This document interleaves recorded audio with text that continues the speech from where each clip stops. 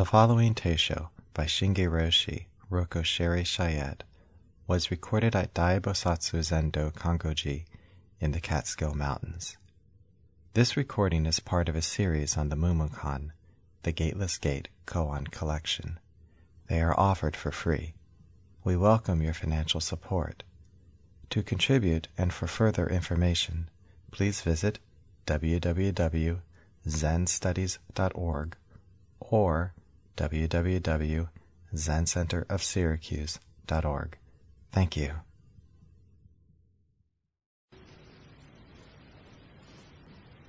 Mumonkan, Case 10. Seizei is utterly destitute. A monk named Seizei said to Sozan, "I am utterly alone and destitute. I beg you for your support." Sozan said, "Seizei." Seizei answered, "Hai."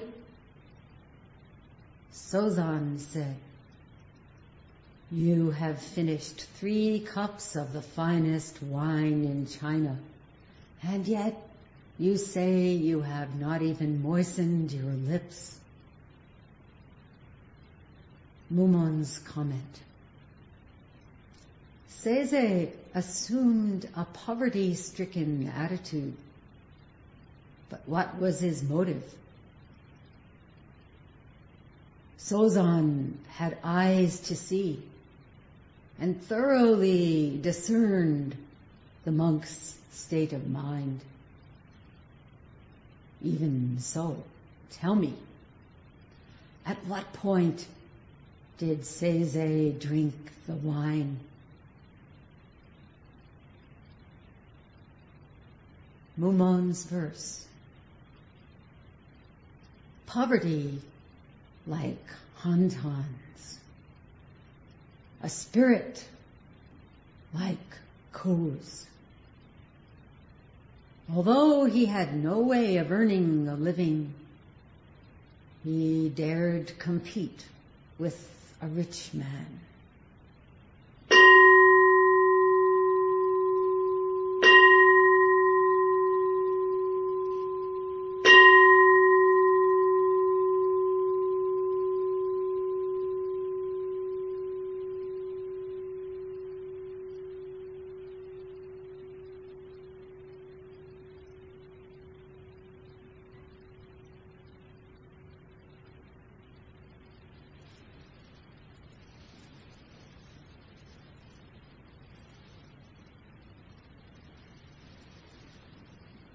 Looking at the beautiful altar today, I was reminded of a poem that Nyogen Senzaki wrote January 10th, 1946. When I bow before the altar, offering Buddha a bunch of daffodils, the fragrance of the flowers fills the sleeves of my robe.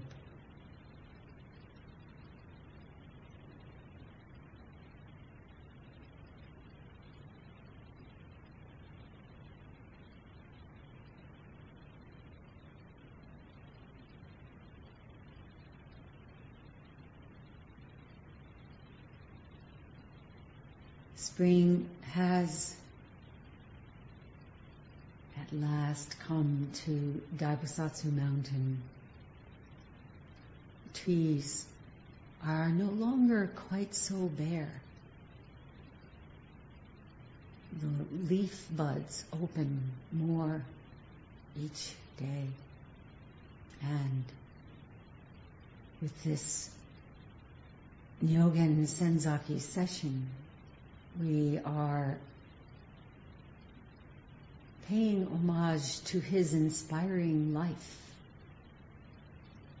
It was a difficult life, often harrowing. It was really a life that serves as a model for us when we are feeling really down and overwhelmed and insecure and lonely and miserable and lost and hopeless and ashamed and frustrated. When we think, oh, so disappointed in myself or in another. And Nyogen Senzaki embodied the simultaneity of being alone and utterly destitute and completely satiated with 3 cups of the finest Dharma wine.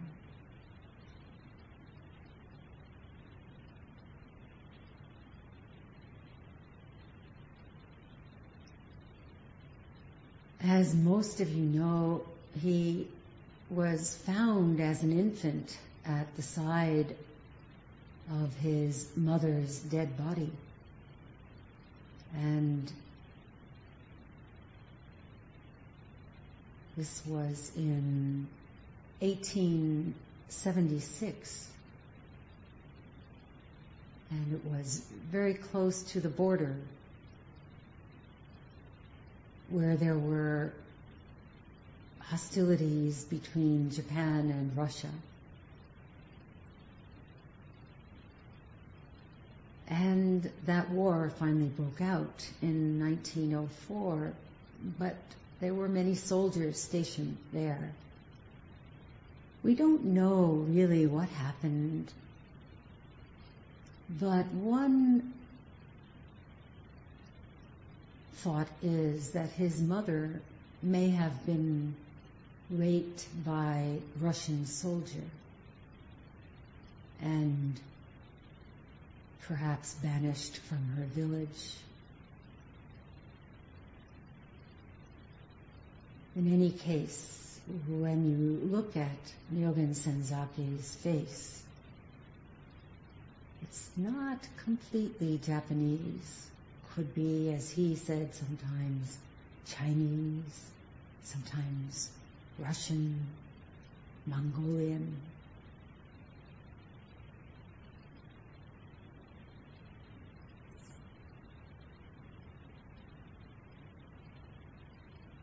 Interestingly, it's been 53 years yesterday, May 7th, since his passing in 1958, and Nyogen Senzaki was in this country for 53 years. So this is the only Nyogen Senzaki session at which we have his 53 years in the United States and 53 years from his passing to this very moment.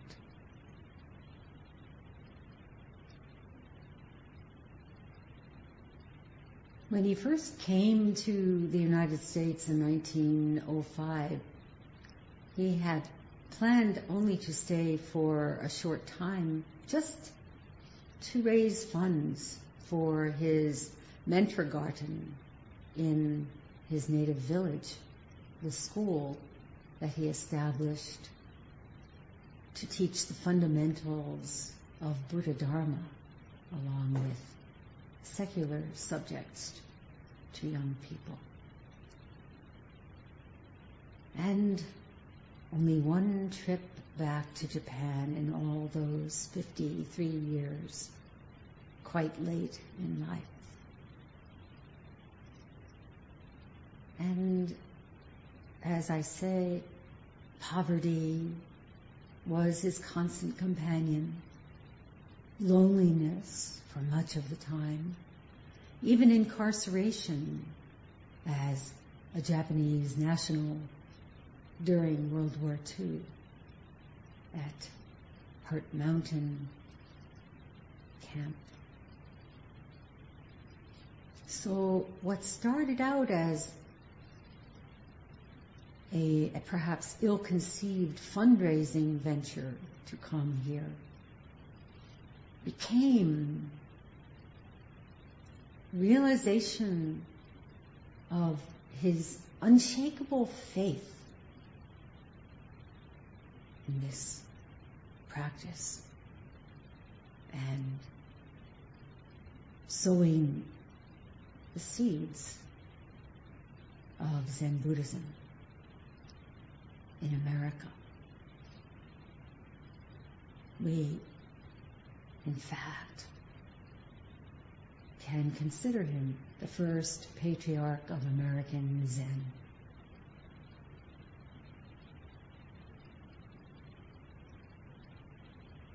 In 2008, we brought out the book Eloquent Silence to commemorate the 50th anniversary of his passing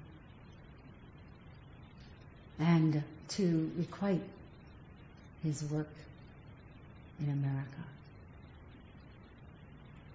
And the first section of the book is composed of his commentaries on the Mumonkan. So each Teisho this session I will include some of his teachings on the case in question. I started doing Teishos on the Mumonkan from the first case on this year when I began as abbot. So many old friends, these koans, from the no-gate barrier. Most of us know them, some of us know them quite intimately, and yet they're always fresh. There's always some new understanding. Just as each sitting, each session, if we're not hung up on old baggage, is completely new, ever changing.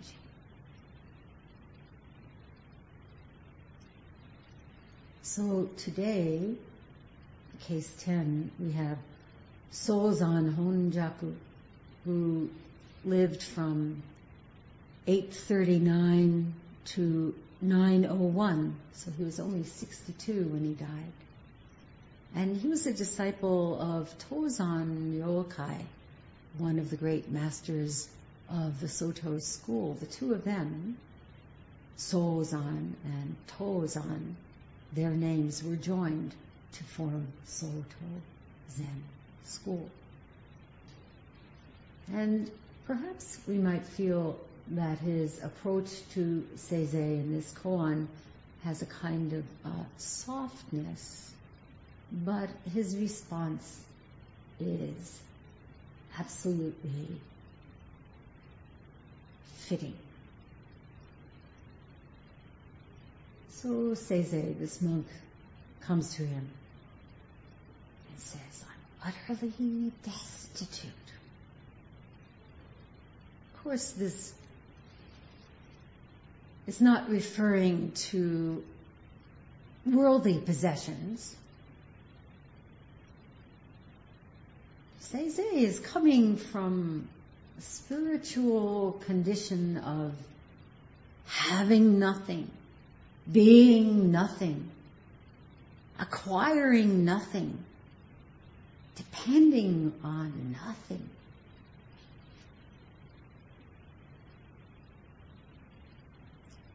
Ada Roshi once said about Nyogen Senzaki, "Where did he come from?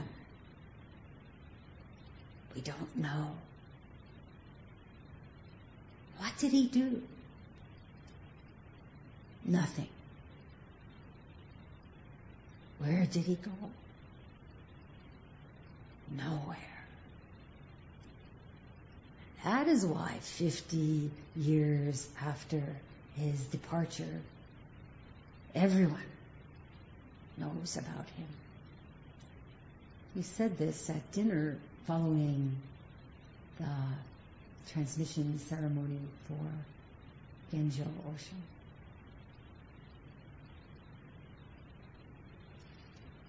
Senzaki himself seems to have had a special fondness for this koan.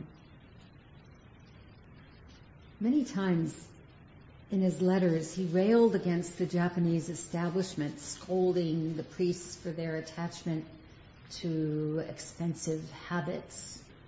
That's a pun. Finery, a love of good drink and other such things, and their hypocrisy.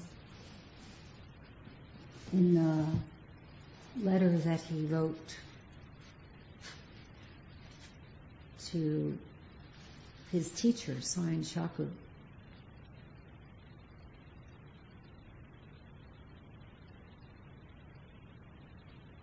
he says, "It is the life of an itinerant monk, not a hallowed calling that carries on Buddha's teaching to save all beings. And yet monks' conversations, revealing their total disregard for morality, make me ashamed to be in their midst."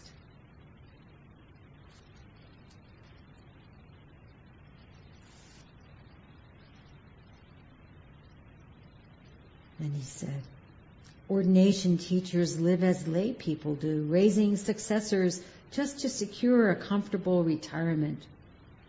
Every year or two they hold a 100-day monastic confinement to conduct a perfunctory religious ceremony at which some senior monks receive the title of master and a permit to don a silk robe. With their Dharma transmission ceremony they are given a colored kesa and a license. They then shout their sutras at funerals and show off their dazzling costumes at religious gatherings. I would never for the life of me descend to their level. I would rather adhere to my grandfather's advice and to my original aspiration, continuing my study while working as a cook or cleaning monk." And in my introduction to Eloquent Silence, I wrote, "Polishing wisdom and virtue and teaching Buddha's Dharma were the leitmotifs of Nyogen Senzaki's life.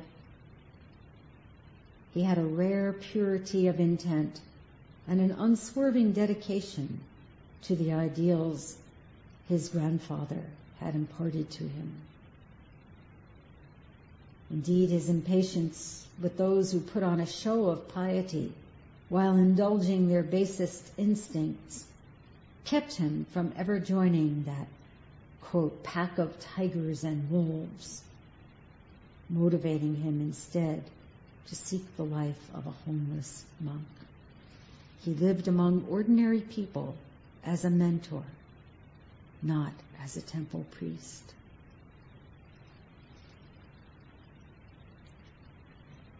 Nyogen Senzaki translates utterly destitute in this case as alone and poor.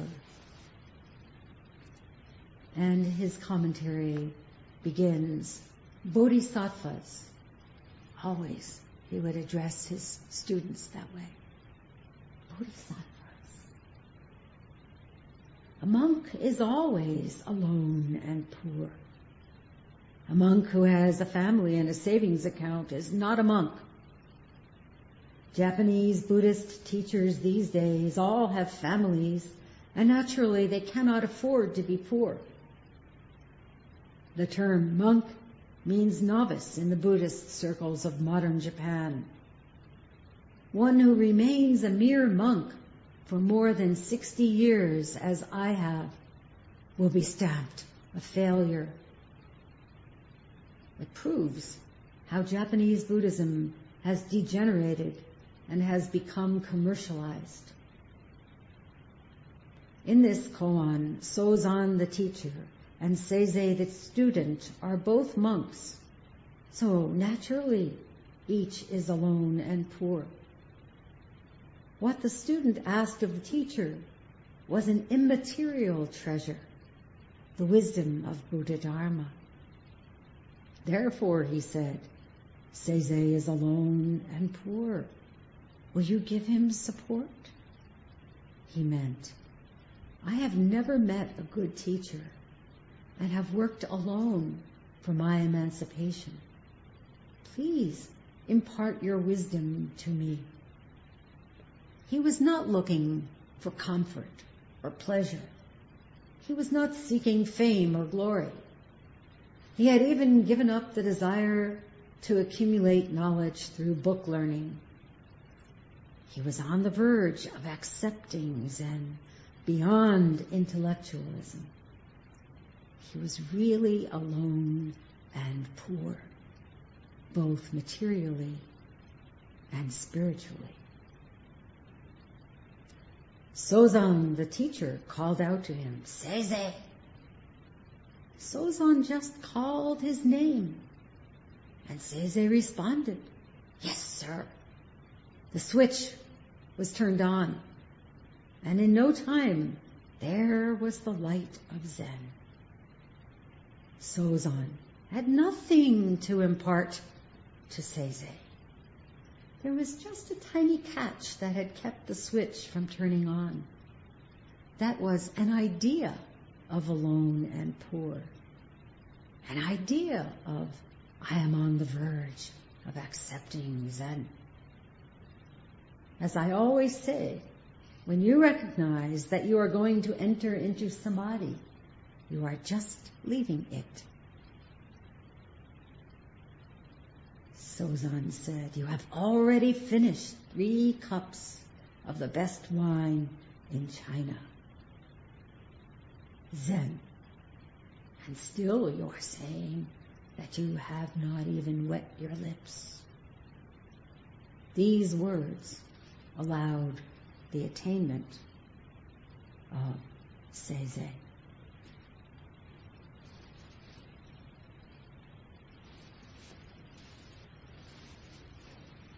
So if we take Seizei's statement, utterly destitute,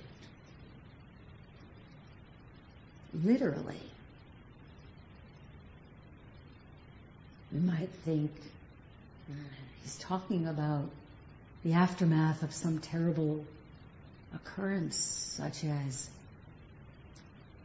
many that have been happening all over the world in recent weeks, in which everything is swept away. Earthquake, tsunami, floods, tornadoes, or severe drought and intensive flooding going on, threatening the world's food supply. From another point of view, we might see Seizei's statement as descriptive of the condition of being spiritually bereft, of being in the dark night of the soul, as the Carmelite mystic St. John of the Cross termed it. What is real spiritual poverty?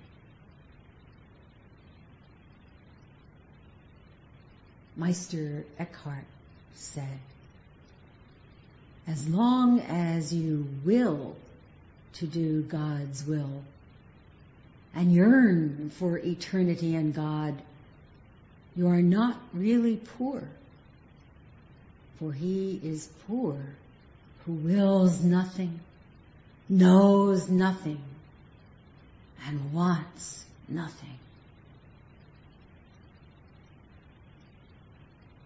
And many of you know the famous Zen verse in the Zen Kushu.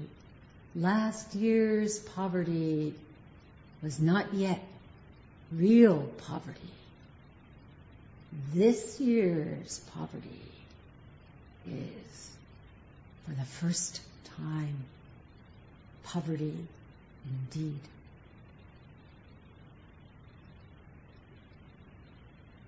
We come to session very rich in concepts, rich in preferences, rich in ideas about how it's going to be, what we should be doing, what we need, the strategies for getting what we want. Most of us, however, are stuck in a poverty mentality of a very different kind. Not spiritual poverty. Poverty mentality. We feel a terrible sense of lack, of being found, fear of this being found wanting.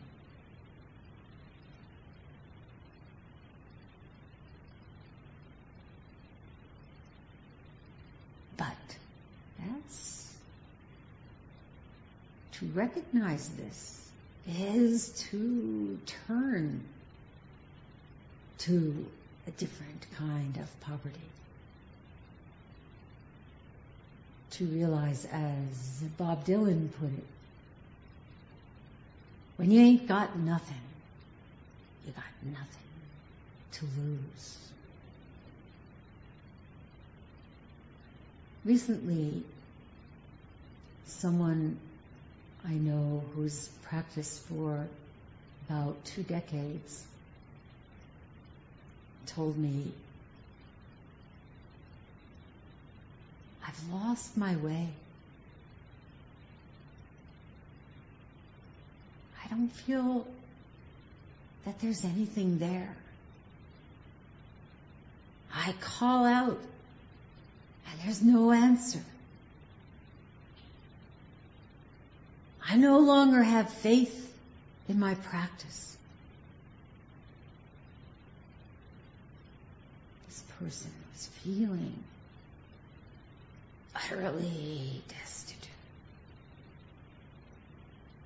And it can happen and has happened to many of us, I'm sure. It's like we're riding along. Suddenly, a huge hole opens up in the pavement in front of us. The road has collapsed. Maybe due to an earthquake. Maybe some inner rot of long-held, stagnant beliefs. And suddenly we're swallowed up. No way back. Nothing to depend on.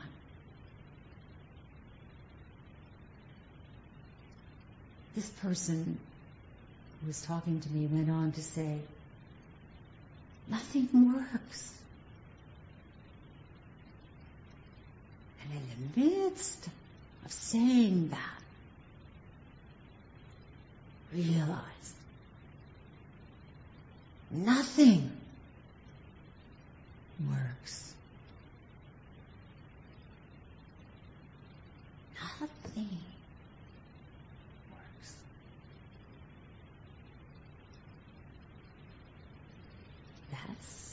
the fine wine in the midst of destitution. Most of us can relate to this kind of spiritual crisis. And if not, wait a minute.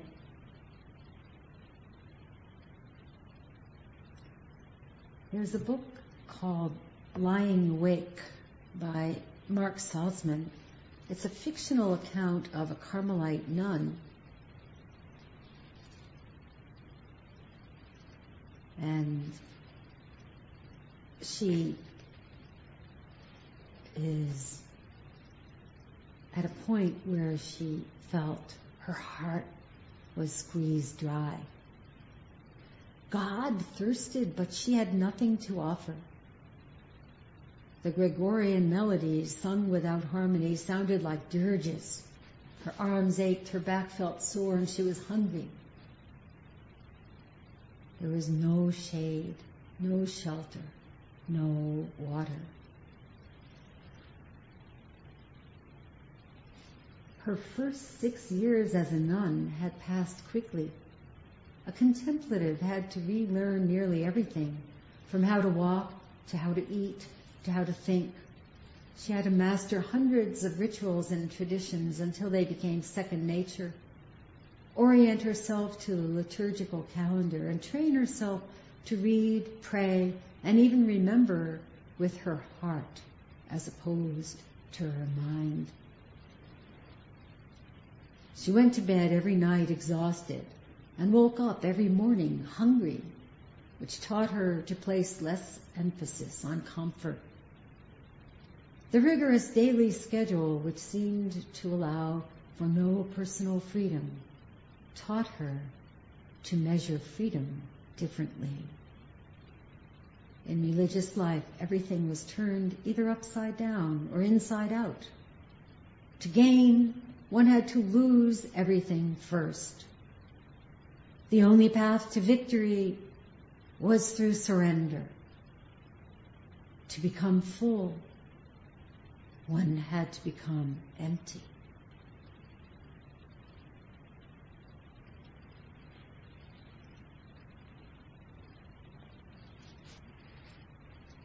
Then he writes about something that happened. Something buried so deep inside her that she had forgotten it was there rose to the surface. How long, O Lord, will you forget me? How long will you hide your face? Loneliness, the hole in the center of being. Look at me. Answer me, Lord my God.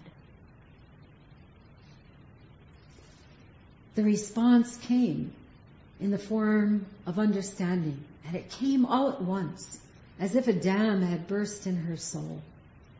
Her search for God had been like a hand trying to grasp itself. God, who is infinite, cannot become present because he can never be absent. And she said, you were here all along.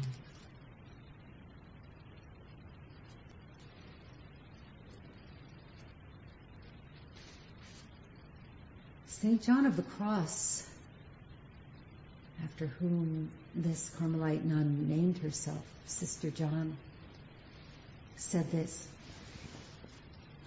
although this night brings darkness to the spirit, it does so in order to illuminate and give it light.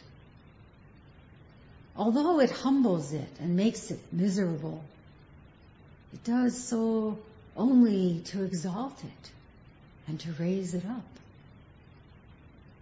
And although it impoverishes it and empties it of all natural affection and attachment, it does so only that it may enable it to stretch forward divinely, and thus to have fruition and experience of all things, both above and below, yet to preserve its unrestricted liberty of spirit in them all.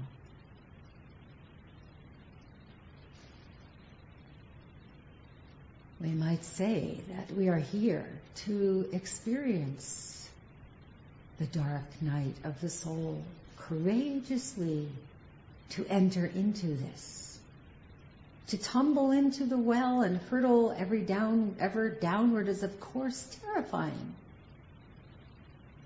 And yet, essential. Everything gone. No more strategies, no more gradations on the path, no more path.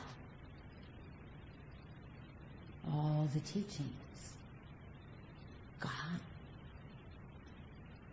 Even the Four Noble Truths. As the Heart Sutra we chant each day tells us, gone. No suffering, no craving, no extinction, no path.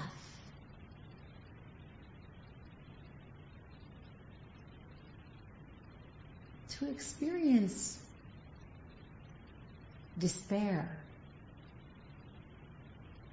completely giving up hope, surrendering to whatever circumstances we find ourselves in, is really an essential part of our maturation,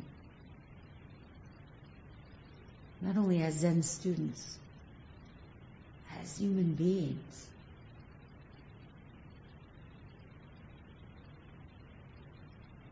We must, as those entering hell in Dante's Inferno, we must abandon hope, all ye who enter here. I often think that should be what is written over the door of Zen temples. Abandon hope, all ye who enter here.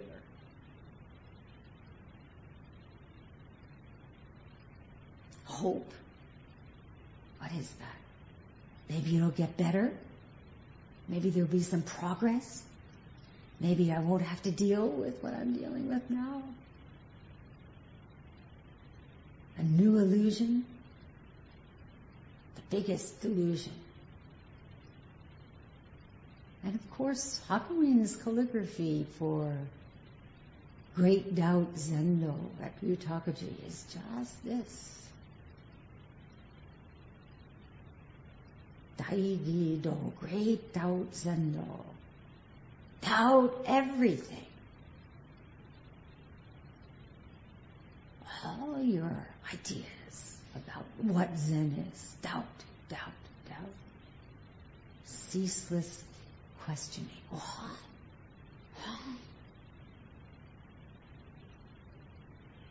It's not this. It's only called this, as Diamond Sutra tells us, or in the Lankavatara Sutra. Things are not what they seem, nor are they otherwise. What is this?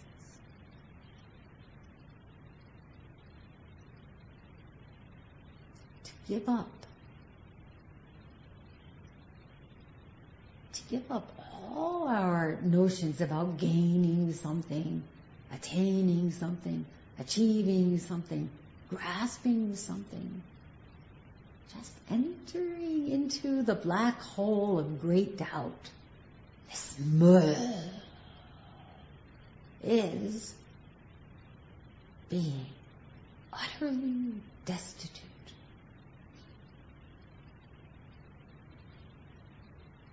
This as Rinzai puts it, is deprivation.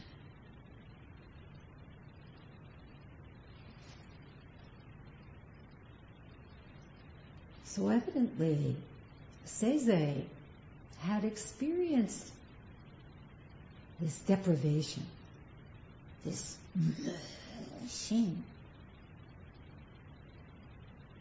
I've given everything up. I have nothing. I am empty. Nothing works. Nothing works. Lost all his maneuvering, self-evaluating,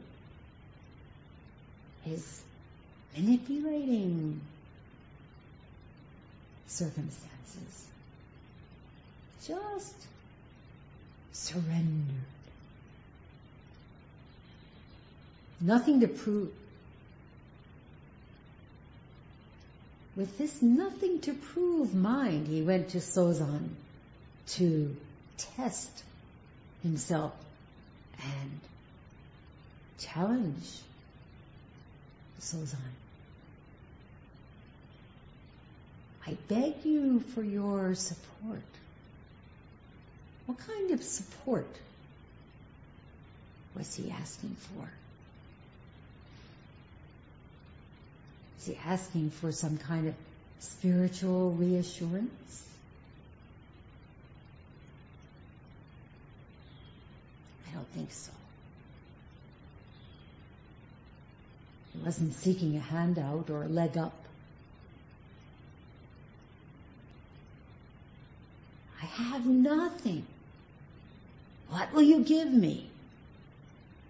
Some of you may be reminded of Basho's staff, case 44 in the Mumonkan, where Master Basho said to his disciples, if you have a staff, I will give you one. If you do not have a staff, I will take it away from you. And what did Jesus Christ say? To those that have, more will be given. To those who do not have, it will be taken from them.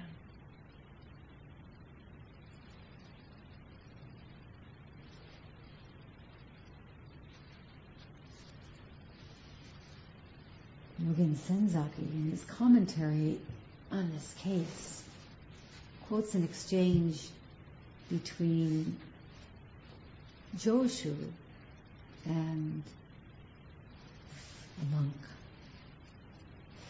The monk asked Joshu, I have nothing in my mind. What shall I do now? Joshu said, throw it away. The monk said, since I have nothing, what can I throw away? Joshu said, well, then you better carry it away.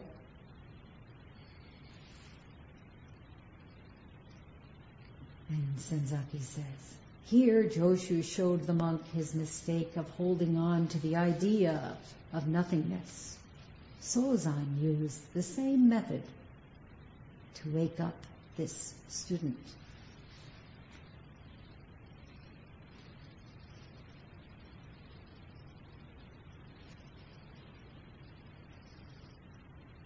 Sozan must now deprive Seizei of his nothing. You have nothing?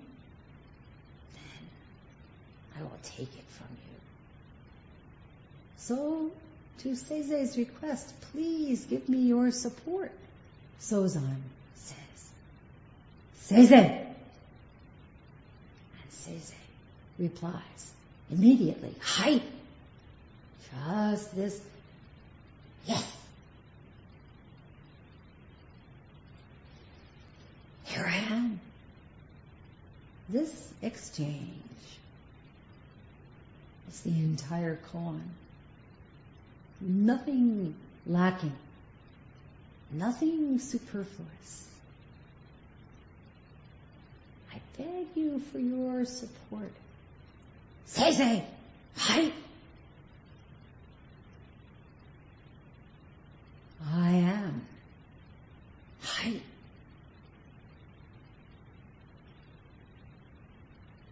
To respond this way, simply, sincerely, directly, to whatever comes up in our lives. Hai is really rare, isn't it? Really rare to be able to do this. Why? Because we don't have a mind that abides nowhere. We have a mind that is like a fly stuck to fly paper. Old conditioning. All kinds of ego-driven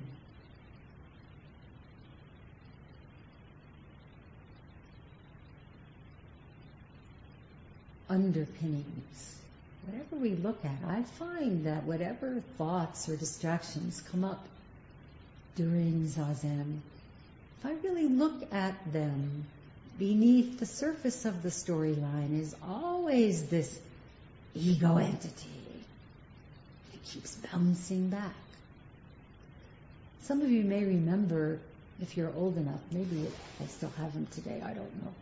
But one of the most low-tech, maybe no-tech I should say, no-tech toys that we used to play with was a little round red rubber ball on an elastic cord stapled to a flat paddle. And you would hit the little ball and it would go up and down. How many of you remember playing with these? I guess you have to be a certain age. Anyway,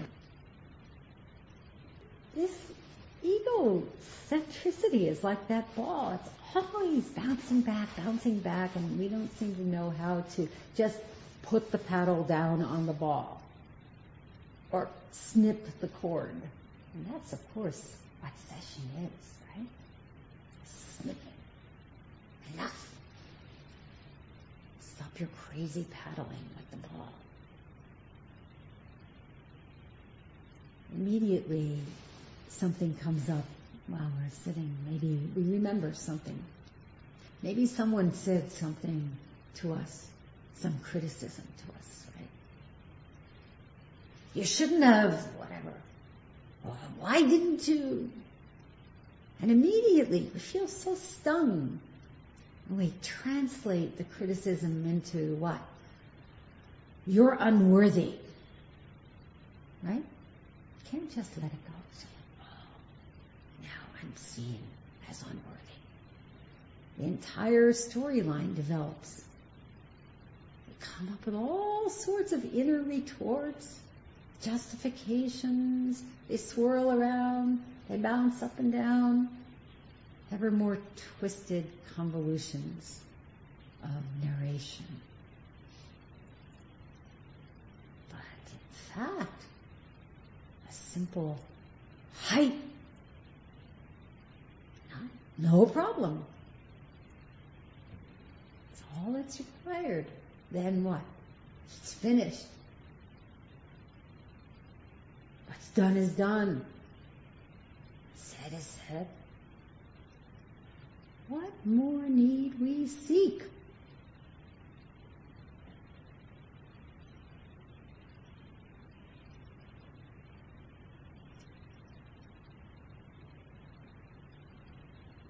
When the Almighty I isn't trying to direct the universe, and there's nothing in the way, there's nothing extra added, then we can taste the wine and smell this special incense. See those daffodils.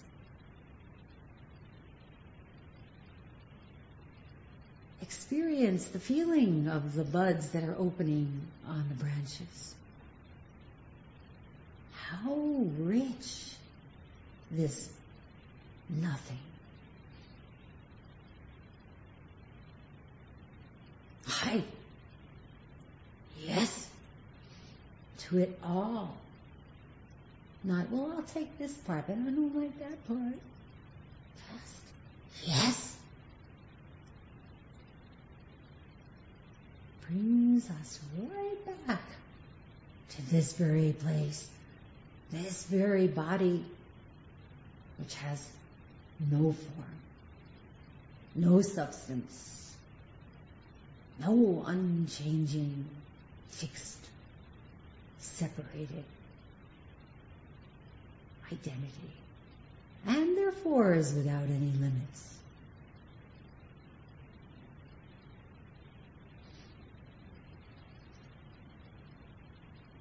So Seizei says, I have nothing. I am empty. How will you save a poor wretch like me? Zozan first throws him back to himself. Seizei. And Seizei's right there to catch. Hi! Returns the serve over the net. Zozan then goes on to rob him of his professed emptiness. You have finished 3 cups of the finest wine in China, and yet you say you have not moistened your lips? You say you are empty? You say you have nothing? I'll take that nothing from you. You're full of it. Full of what? Masterful parry. Implying what? Both that Seizei was full of shit for professing to be empty, and also full of it. Full of it. Those 3 cups of the finest wine. 3 treasures.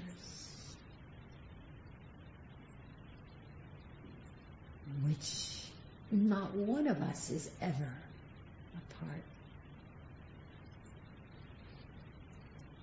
Mumon's comment. Seizei assumed a poverty-stricken attitude, but what was his motive? Zozan had eyes to see and thoroughly discerned the monk's state of mind. Even so, tell me, at what point did Seizei drink the wine? Seizei professed to be empty, assumed an attitude.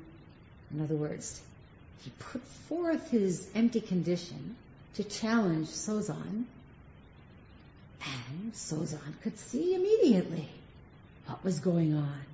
Yes, Seizei had had the experience of entering into this emptiness, profound stillness, the void. But what about now? Are you stuck in that void? Are you stuck in Mu? And then hearing, hi! Testing further. Are you able to move freely in this world of phenomena, in differentiation? You've already drunk 3 cups. Can you taste your life? Mumon then challenges us. At what point did Seizei drink the wine? At what point? Is there a point? Temporal point? A location point? What about you? What about when someone calls your name? How do you respond? How do you manifest? How do you function in your life? Are you drinking the ambrosial nectar of this moment? Senzaki said, Momon himself is quite intoxicated with the wine of Zen. Come on, Momon, we belong to the temperance group. Join us this evening and have a cup of tea. Momon's verse. Poverty like Hantan's, a spirit like Ku's. Although he had no way of earning a living, he dared compete with a rich man. Mumon is appreciating Seizei's sneak attack.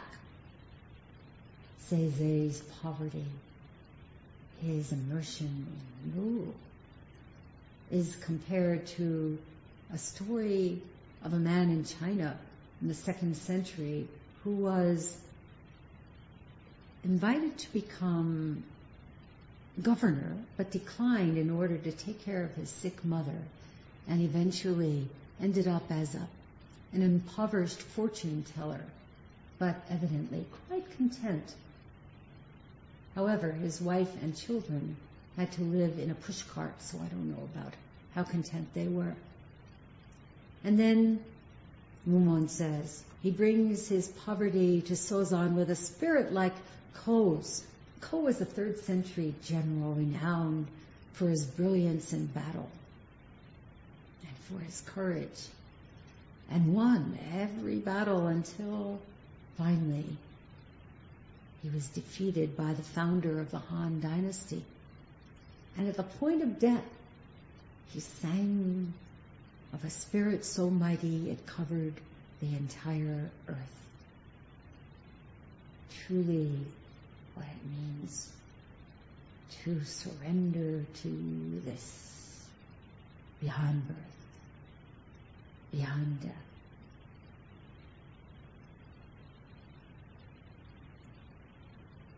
Mumon is saying, Seizei had great courage in coming to Sozan without a thing to show for himself. Poor in spirit. What spirit? He put himself in the way of Sozan Zen.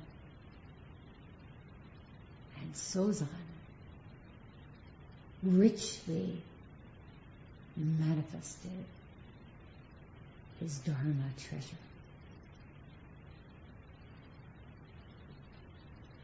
So, first day of session, here we are,